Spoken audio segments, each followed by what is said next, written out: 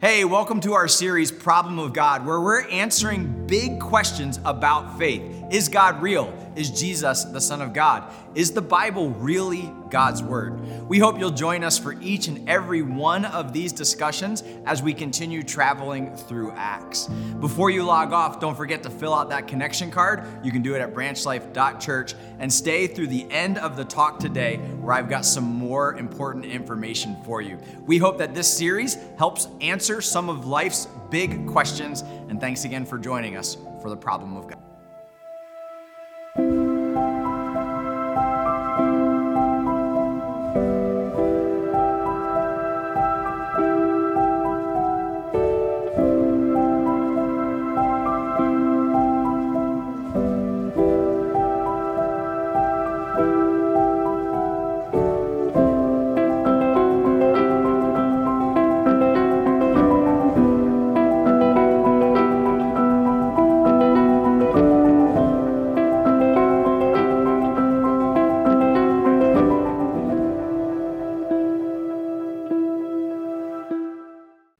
Long time ago, in a galaxy far, far away,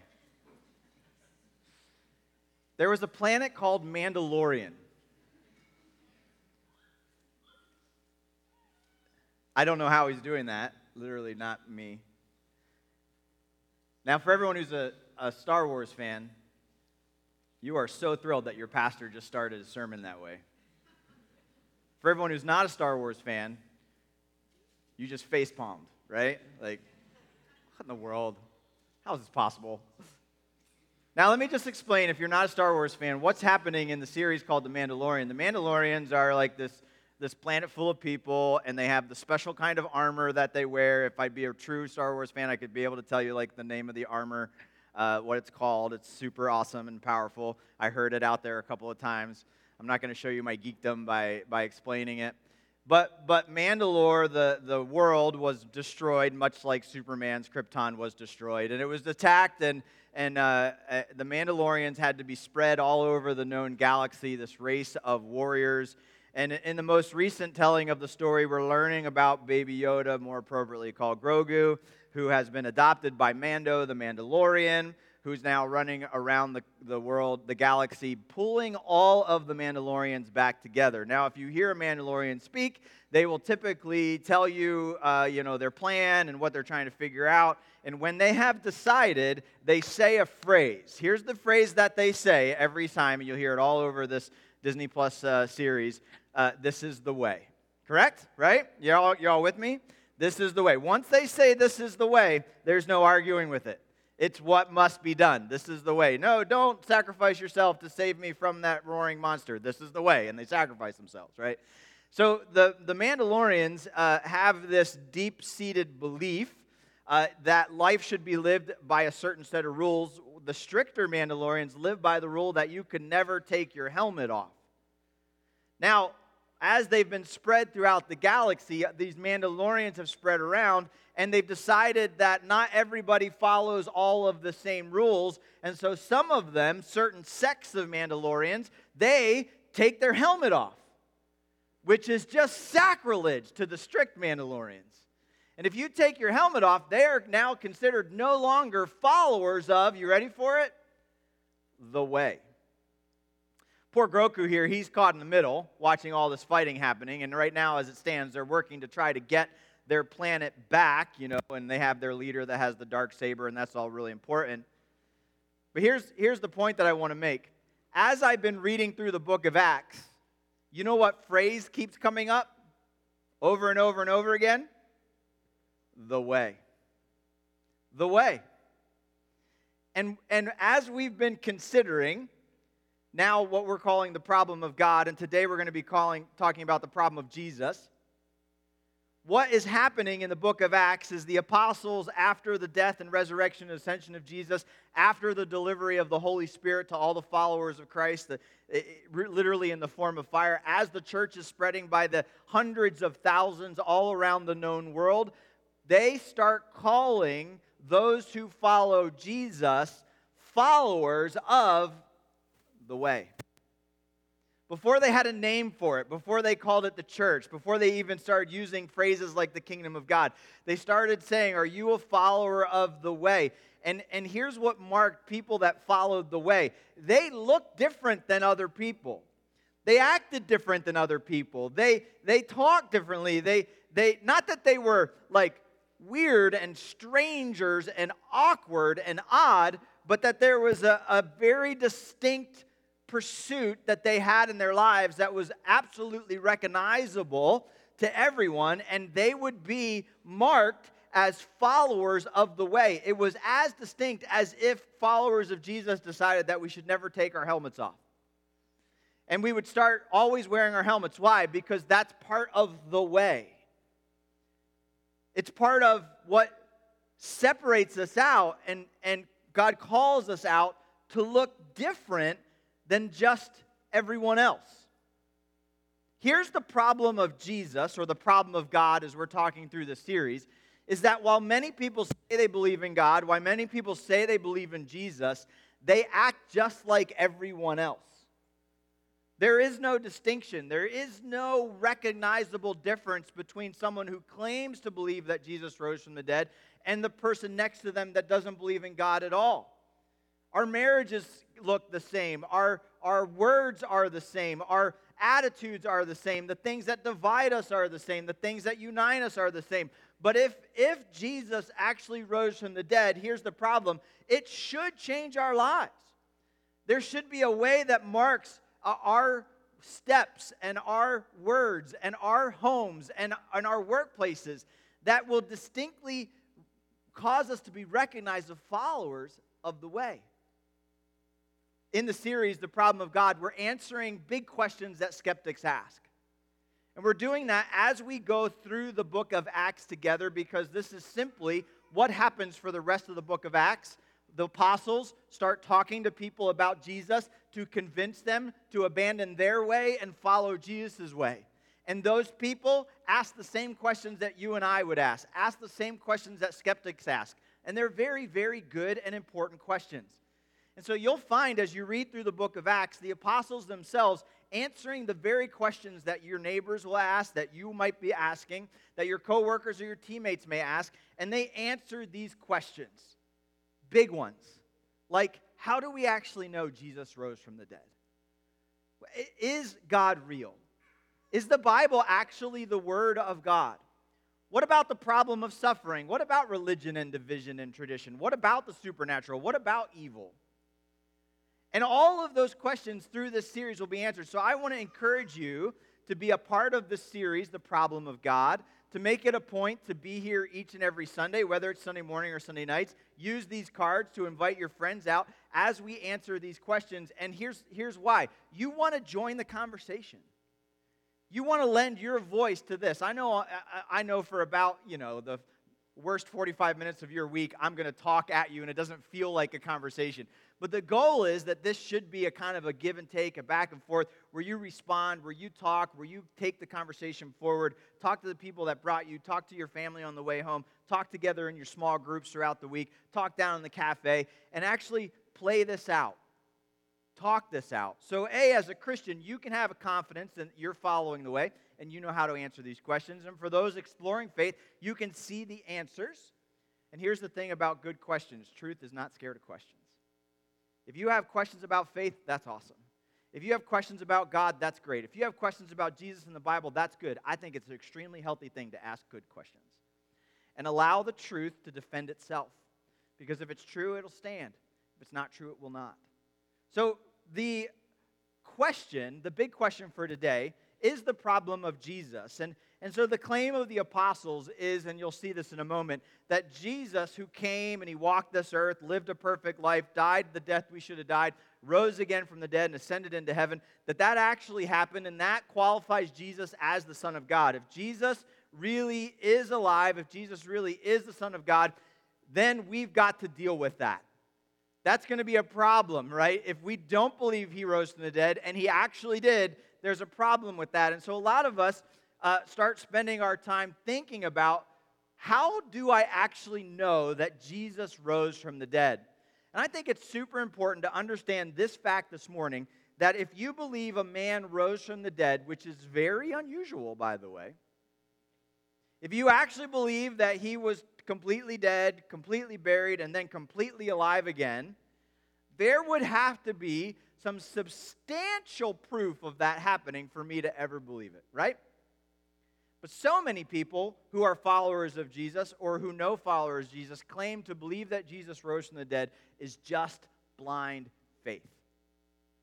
You just kind of hope it happened and throw caution to the wind and just roll with it. If you're a believer in Jesus who rose from the dead, you probably know, this shouldn't be new news to you, that your faith in the resurrection has deep, concrete evidence behind it.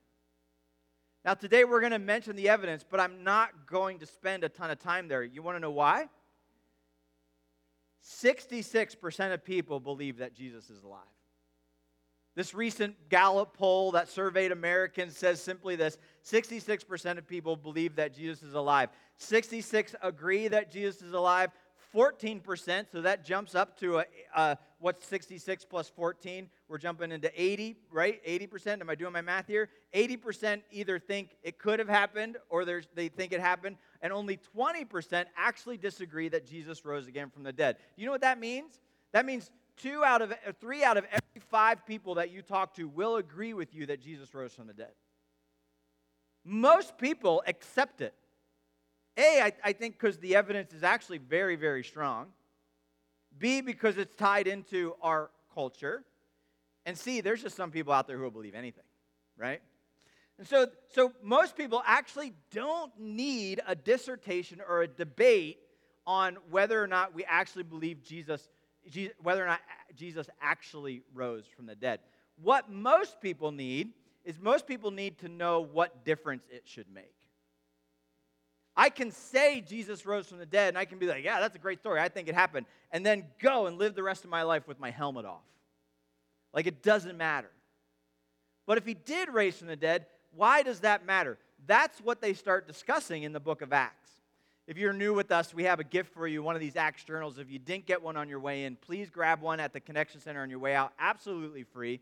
We're going to encourage you to follow along, whether this is your first time with us and you're not able to come back, please still get one. But if you can come back, use the journals, and you can write notes in them. If you have your journals, we're going to jump to page 78. And we're going to use a couple of these Acts journals to answer the question, what if Jesus really is alive? What if Jesus really is alive? And so in Acts 13, which is 78, in Acts 13, in verses 23 through 35, we continue the discussion that we talked about last week, if God is real. And then briefly, we're going to step into chapter 17, and I just left the 8 out. Chapter 17 and chapter 18 to make a couple of these points in these ongoing conversations that they have. But if you put your finger in page 78 and 80, that's a good place to stop, a good place to be, and a good place to write notes if that's where you want to write your notes today. So if Jesus really, what if Jesus really is alive? What difference does it make? We'll look in Acts starting in verse 13 and verse 22 and 23. In verse 22 on page 76, it says, "And when he had removed him, he raised up David to be their king." This is Paul talking about the past. "Of whom he testified and said, I have found David, the son of Jesse, a man after my own heart, who will do my will." Verse 23. "Of this man's offspring," so King David, "of this man's offspring, God has brought to Israel a Savior, Jesus, as he promised." So last week, big dissertation about God, who he is, how powerful he is, and what he can do. Now he says, God has given us, through David, a Savior who is Jesus. This is the promised Savior. In just a moment, we're going to look at the promise about what a big deal this claim is. If God is real, he has been promising since the beginning of the world, a Savior who will take care of the sin problem and the brokenness of this world. Why does God not do anything about evil? Why does God not do anything about suffering? Why does God not do anything about cancer? Why does God not do anything about death? Whoa, whoa, whoa. We're going to talk about that in a few weeks, but just wait. He did. He did. God has done something about all of those things in the person of Jesus Christ. This was his promise. So now, following on through this discussion, Paul's going to continue to talk to the crowd, and he's going to say something like, if Jesus is alive, there would be clear evidence. So he's standing up and he's saying, all right, I'm going to make a claim. God, who promised the Savior, has given us that Savior, Jesus Christ. And then he didn't just walk off the platform. He said, let me prove it to you. Let me show you why that we believe Jesus is alive and why there's clear evidence. If you jump over to verse 30, now on to page 78, you'll see this. I'll start in 29. And when they had carried out all that was written of him, they took him down from the tree. So Jesus was crucified on the tree. They laid him in the tomb. And in verse 30, but God raised him from the dead. And, right, he just didn't stop there. And for many days he appeared to those who had come up with him from Galilee to Jerusalem, who are now his witnesses to the people. And we bring you the good news that what God promised in the past to the fathers, he has fulfilled to us, their children, by raising Jesus from the dead. It's also written in the second psalm, you are my son. Today I have begotten you. As he says this claim that Jesus has rose from the dead, he starts to give Paul evidence to the crowd that we know it's true that Jesus rose from the dead. How do we know it's true? I saw him. I saw him. I talked with him on the road to Damascus. He was there. He showed up. I got blinded. He came. He talked to me, and I met him, and he reprimanded me because I, Paul, was killing Christians. And then I'm so 100% sure that I met Jesus, who is alive, that it absolutely changed my life, and I'm now standing here before you as, are you ready for this? A witness. I am an eyewitness of the resurrected Savior. And when you start going through the gospel accounts, the first-hand accounts of what happened when Jesus died, when he buried, when he rose again from the dead, you will see that there are many, many, many witnesses to the resurrection of Jesus.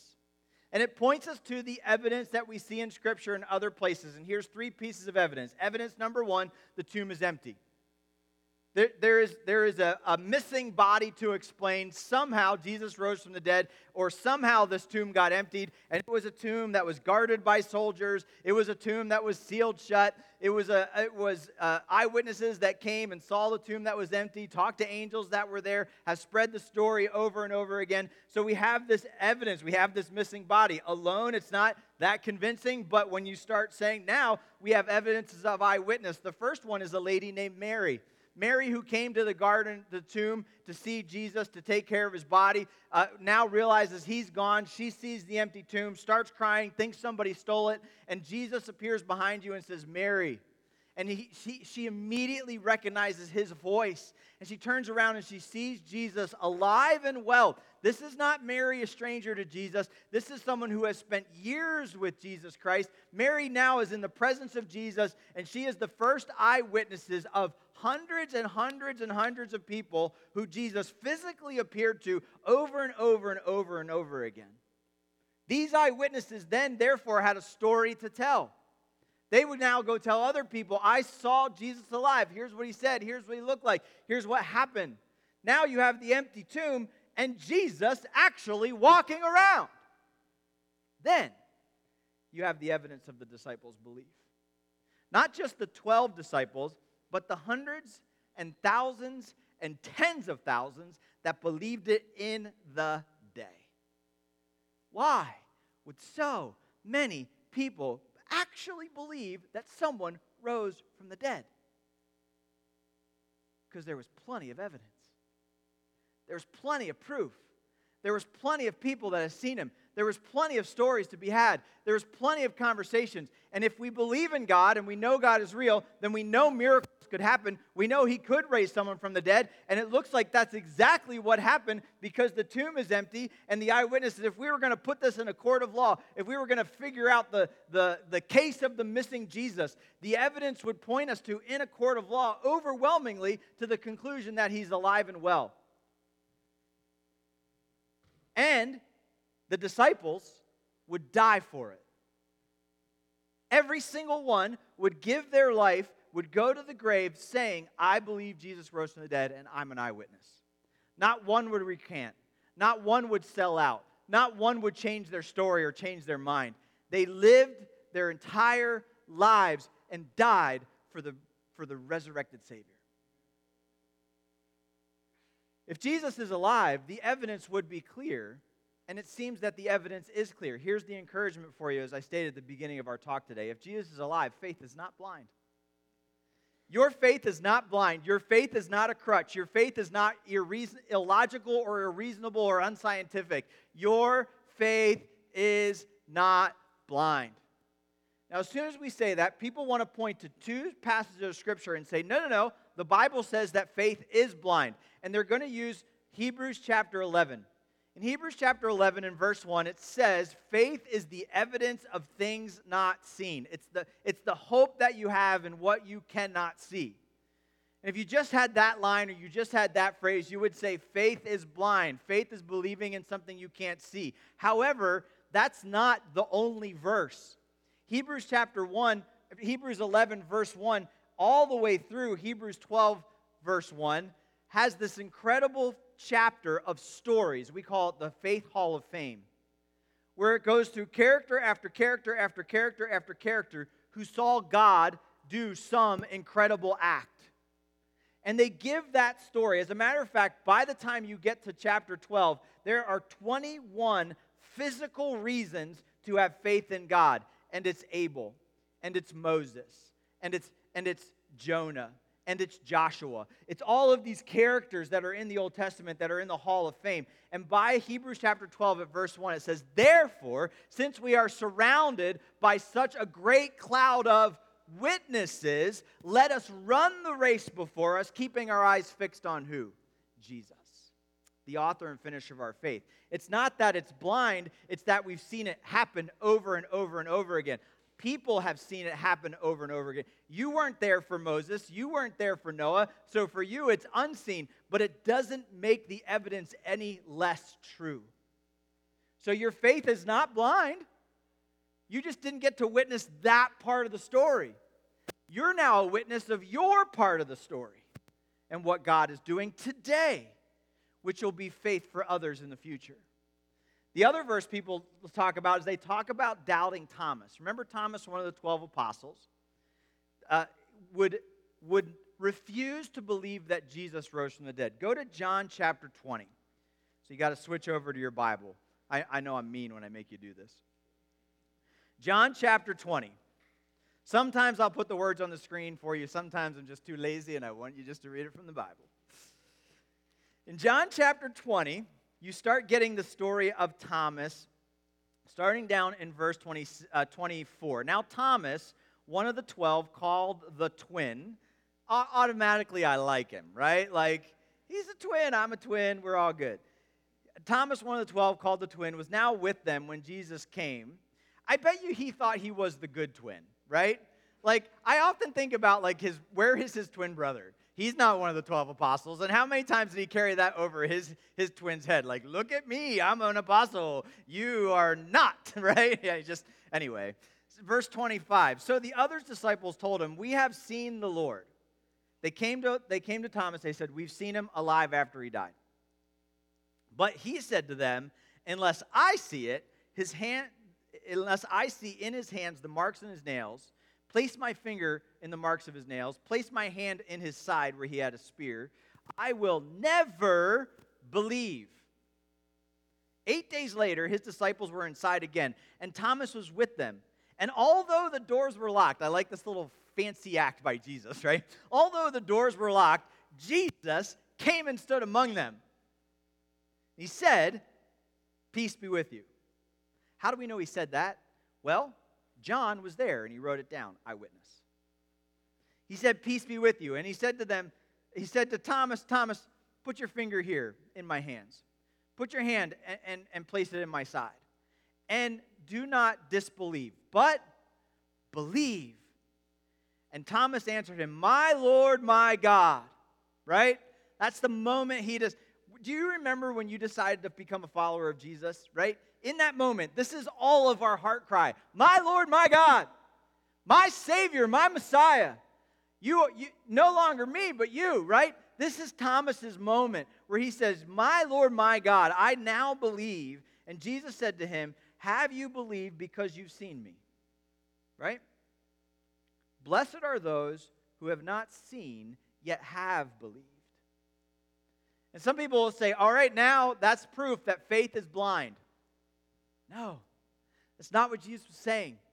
What Jesus was saying to Thomas is, Thomas, there was plenty of evidence already in plain sight for you to have believed. Thomas, you should have believed Mary. She came over and she talked to you. You should have believed Peter.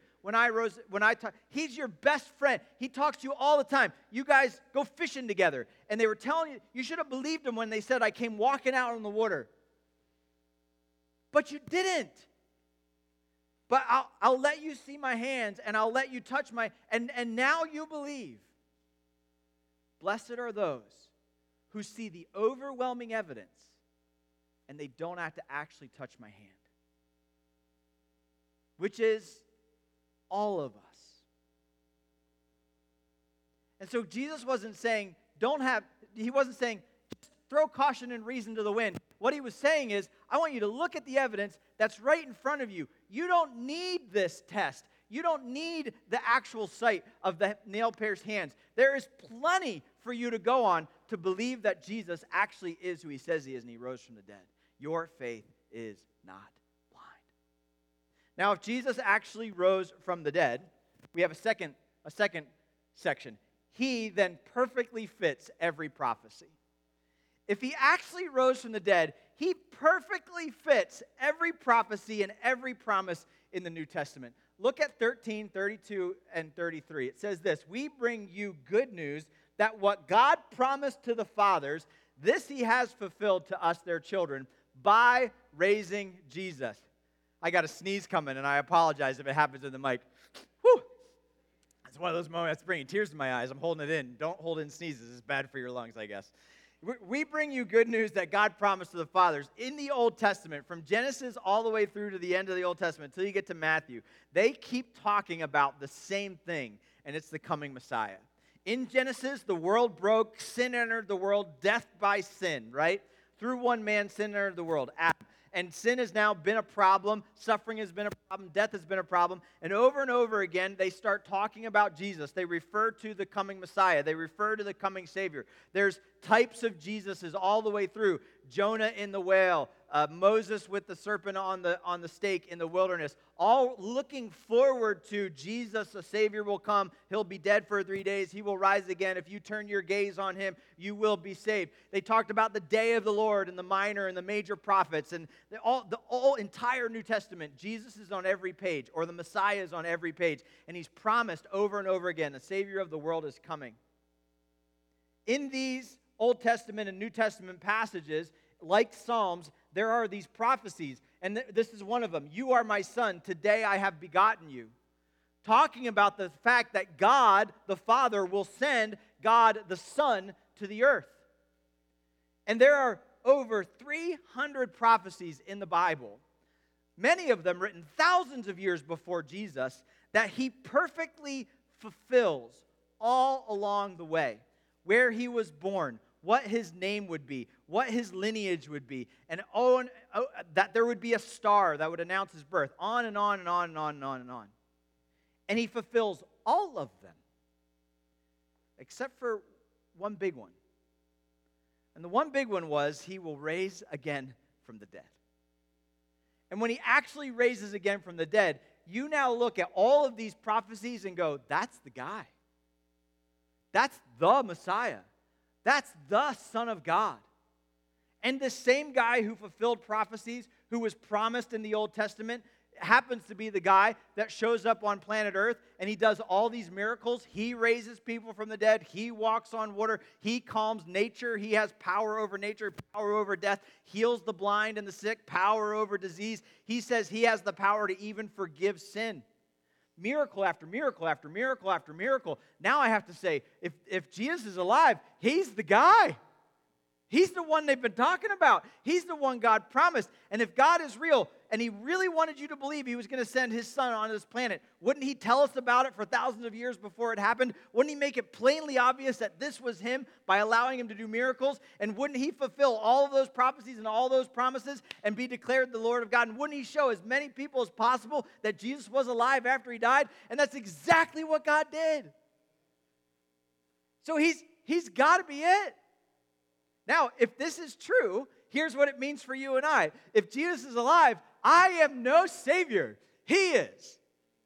It is now no longer my job to save the world. I have now dismissed you all of your Savior complexes. You can send them away. You are not the Messiah. You are not the Savior. You are not the blessing to mankind that you think you are, right? It is not your responsibility to step in and fix all the problems in your family. It is not your job to go heal the people that have cancer. It is not your responsibility to step across lines and to insert yourself and take the pressure on fixing every problem that you see in politics, in world dynamics, in pandemics. You can't do it. Here's the thing. You can't even save yourself, let alone anybody else. You and I need the Messiah. In John chapter 4, we have a beautiful story of the woman at the well. The woman at the well had a super, uber, messed up life.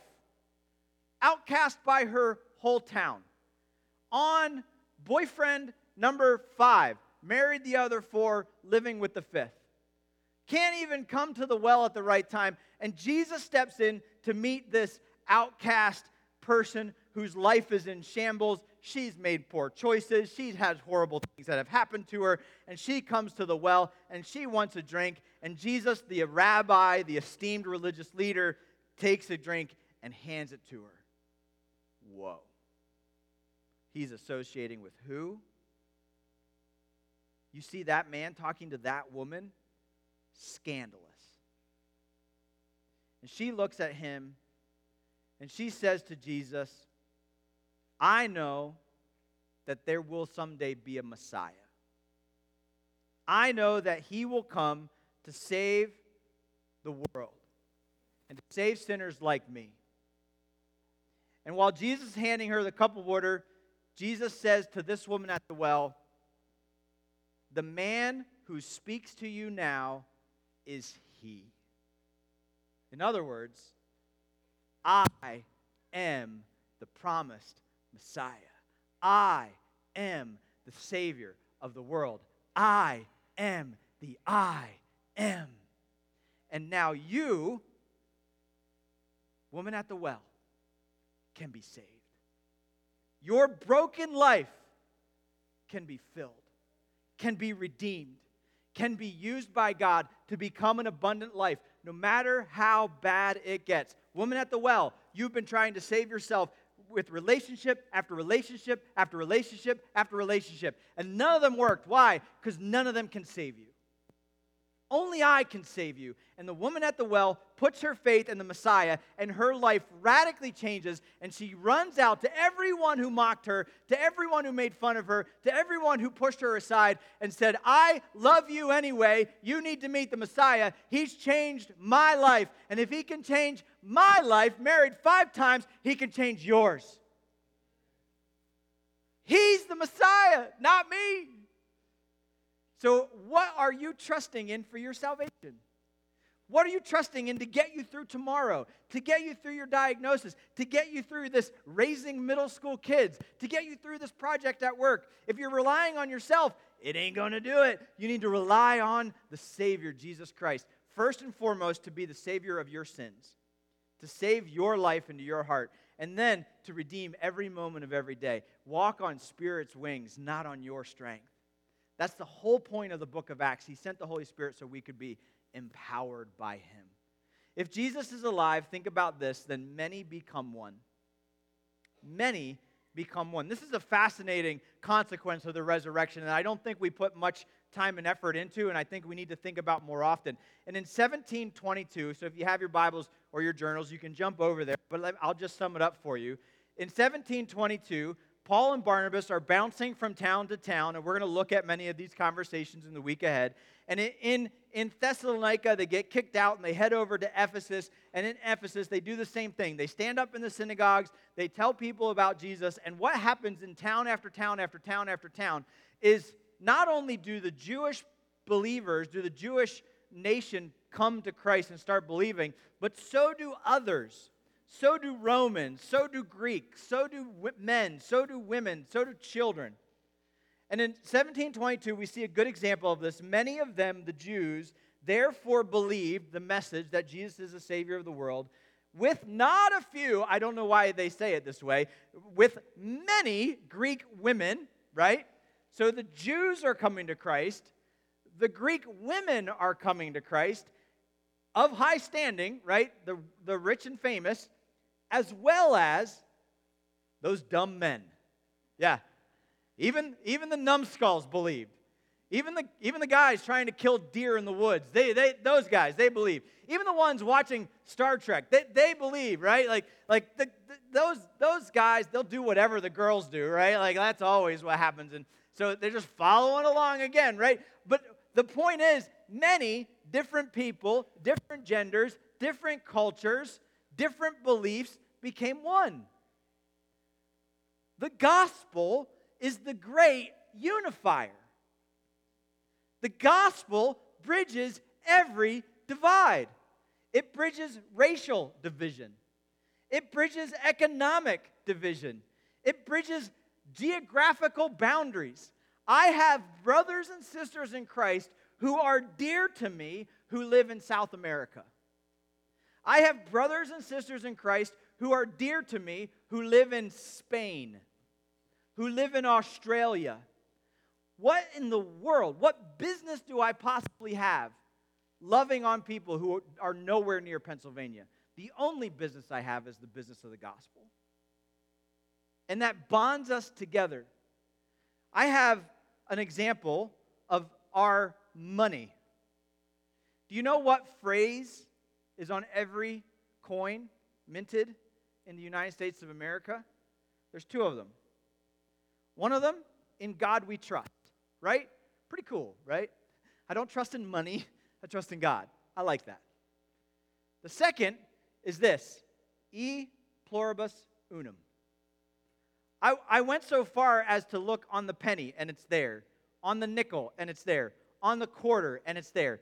Even on the itty-bitty dime, they squeezed it in. They had to write it between the torches in the back. You know what this means? Out of many, one. America is known as the melting pot of the nations because people of every nation come here and they become citizens of America. America, traditionally, has been a unifying nation. And what has unified the diverse people of this world has been the thought of freedom. Now, our nation is a really bad example of good unity. But it's the best we got. And now we live in a day and a culture where we divide over all kinds of things. And we push people aside and we kick them out if they're not the right color, if they vote for the wrong politician, if they don't have the right car, if their kids aren't acting the right way and aren't going to the right school, if they don't actually have the exact same philosophy or same style that I have, we split and we send them out some other ways. And it's even started to invade the church. I am sick and tired of our churches being so stinking segregated, and it's 2023. Why can't we all come together and worship the same great God? There is no reason that the gospel can't be the great unifier and destroy everything that divides. So come on, people. You got to set aside your petty differences and raise the gospel. I'm excited in a couple of weeks, a couple of months, I'll get the information to you. We're having a unified prayer service at the Pennsylvania Convention for Christians in the Philadelphia area. And it's being put on by a combination of churches from Philly urban and Philly suburban. And we've been invited to be a part of it. You know what I can't wait for? People from different parts of our region, from different races, from different towns, from different counties, from different settings, coming together and doing one thing, praising God. Praying for our nation. Praying for our unity and praying for... Why in the world can we do that? Because Jesus came alive so that many could become one. All are welcome. Here's what it means for us. If Jesus is alive, my enemy can become my brother. If Jesus is alive, my enemy, I can't believe they voted that way, can become my brother. If Jesus is alive, the Roman soldiers who crucified Jesus can become family. If Jesus is alive, a persecuting religious zealot named Saul can become a preacher named Paul and can eat dinner together with the people he murdered.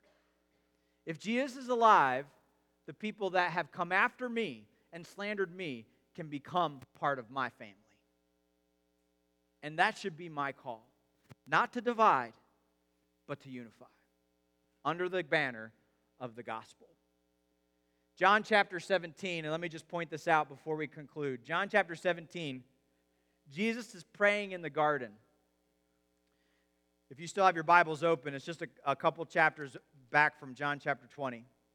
In John chapter 17, he's praying in the garden. This is the prayer where he's praying, and he ends up sweating tears of blood.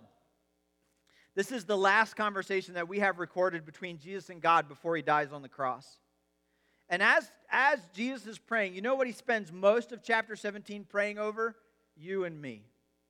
He prays over the disciples. He prays over followers of Jesus. In verse 16, he says, "They are not of this world, just as I am not of this world. Sanctify them in truth. Your word is truth. Have you sent me into the world? Now I send them into the world. And for their sake I consecrate myself, that they also may be sanctified, set apart in the truth." Verse 20, "I do not only ask for this, but also for those who believe in me through their word." That's literally Jesus praying for you if you put your faith in Jesus. Jesus, in the Garden of Gethsemane, am praying for Josh Park, who's going to believe in the 1990s in Jesus. Jesus, am praying for Chloe, who's going to believe in the 2000s and get baptized at Branch Life Church. Jesus, am praying for, now put your name in here, and I'm going to pray for you because you're going to believe. And here's my prayer for verse 21, that they may all become, ready for this? One. As I and the Father are one. That they may live in you, and I in you, and they also may be in us. So that, here's why I want to, so that the world may believe that you have sent me. What makes this happen? Nothing on this earth makes that happen. Only Jesus. Jesus is the only one that can bring enemies together. And when we come together, it's so radical to be unified in this world that it's going to point directly to something only God can do. So our unity brings people to Christ. The church, we've been stinking good at dividing. I think we need to repent. We have to repent and fall on our knees for being divisive for any of those reasons that we had on the board before. And to say to God, God, I'm sorry for the sin of division, and I ask for the fruit of the Spirit of unity, of love, of kindness, of peace. Lastly, as we close, I just want to give you this thought. If Jesus is alive, everything he said is true. If Jesus is alive, that means everything he said is true. We're going to look at this later in the series, but this is the reason that I believe that the Bible is the Word of God, because Jesus rose from the dead. And in chapter 18, this man named Apollos, Priscilla and Aquila heard him, Apollos, and he was teaching. They took him aside and they explained to him, ready for it? The way. Amen? You got to have your helmet on, Apollos, right? They started saying, no, you're not teaching right. You're not saying the right thing. You got it all confused. And so let me explain to you the way of God more accurately. And he greatly helped those who were through grace who had believed, for the power was refuted. So he powerfully refuted the Jews in public, showing scriptures that Christ was Jesus. Here comes this man with good heart but bad theology. And he comes out and he says, listen, I want people to know and follow Jesus, but he started putting on rules and regulations and things that weren't appropriate. And Priscilla and Aquila came up to him and said, no, Apollos, I want you to lean into Christ. Everything he said is true, not what you say. And so you got to filter everything you say and everything you believe through the truth of Jesus, right? So many of us are following false trails because it's not the way, it's some other way. And we need to make sure that we're following Jesus' way. And if you've ever heard of the 10,000 hour rule, 10,000 hours is kind of the standard time, and this is known out there. I've heard it in a couple different places. 10,000 hours is the time it takes to become a master at karate, a master at composing music, a master at theology, a master at doctoring, a master. You don't want someone to do an operation on your brain that has 2 hours of experience, right? You want someone that has 10,000 hours of experience. And so the 10,000 hour rule is kind of this known thought, like how much time have you put into the thing that you're trying to master? Here's what we as believers in Jesus Christ need to master. We need to master the way of Jesus. We need to master the words of Jesus. We need to master the imitation of Jesus. We need to be more like him. And maybe you're just starting to follow Jesus and you're like, I don't get it. I don't know how to follow Jesus. You're only on hour 1. Don't be too hard on yourself. It's going to take hours and hours and hours and hours. Now listen to this. Listen. Do you know what 10 hours a day, 6 days a week, so we'll take 1 week off for Sabbath, 10 hours a day, you know how long that is? Ready for it? 3.5 years. You know how long Jesus was with his disciples? You ready for it? 3.5 years. These apostles walked with Jesus for 10,000 hours. Then he said, you're ready. He died, he rose again from the dead, and he took off. And they were masters at the way. They dedicated their lives. Jesus is worth your life. Jesus is worth dedicating your life to. He's worth dedicating 10,000 hours to. He's worth dedicating your Sunday mornings to or your Sunday nights to. He's worth dedicating your house to. If he is alive, he is worth it. He is true. He is the way, the truth, and the life. Today, do you believe in Jesus? In Matthew chapter 16, it says, if you want to follow Jesus, you need to take up your cross and pursue him. And he who loses his life for my sake will gain it. And if you follow Jesus, you gain the fullness of life. Give him the time and attention he needs. Many of us are not following Jesus on an hourly basis. We throw Jesus a bone every now and then, every couple of months, every couple of years, every couple of weeks, every couple of hours, instead of saying, I'm going to give it to you all. And if you give Jesus your everything, it's going to change it. So do you believe Jesus rose from the dead? 66% of people do. But here's how you know it's made a big difference. Has it changed your life? Has it changed your way? Let's pray. Dear God, Heavenly Father, we know that if Jesus rose from the dead, life is radically different. And for those of us that follow Jesus, Lord, our lives should reflect that radical change. Help us, Lord, to have lives that follow the ways and the teaching of the living Savior, Jesus Christ. Lord, I pray first and foremost that each person here, each person listening online, would have full assurance of their faith and salvation. And later, when Chris comes up and talks about the opportunity to follow Christ and put their faith in Christ, I pray they would do that. But God, I pray for each of us that claim to know Jesus rose from the dead, that God, we would be inspired this morning to lay down our lives, to pick up our cross, and to follow you. Wherever that may lead, wherever that may go, help your words to matter in our lives. Help your word to make a difference in our homes. Help you to be our sole pursuit as we go after life and life more abundant through the person and work who is the only one who has come to life after death. The Savior, the Messiah, the prophesied one, the fulfiller of the promises, my Lord, my friend, and in his name, Jesus Christ, we pray. Hey, thanks again for listening through this talk in our Problem of God series, and we hope that the discussion today helped answer some questions that you might have about faith, and that you've taken a step further in your spiritual journey. Before you go, make sure to fill out your connection card at branchlife.church. We'd love to know that you joined us through this video session today. And if you have any questions about what we covered, that's the place to ask those questions. We hope that you'll join us again next time, and thanks again for being a part of this series.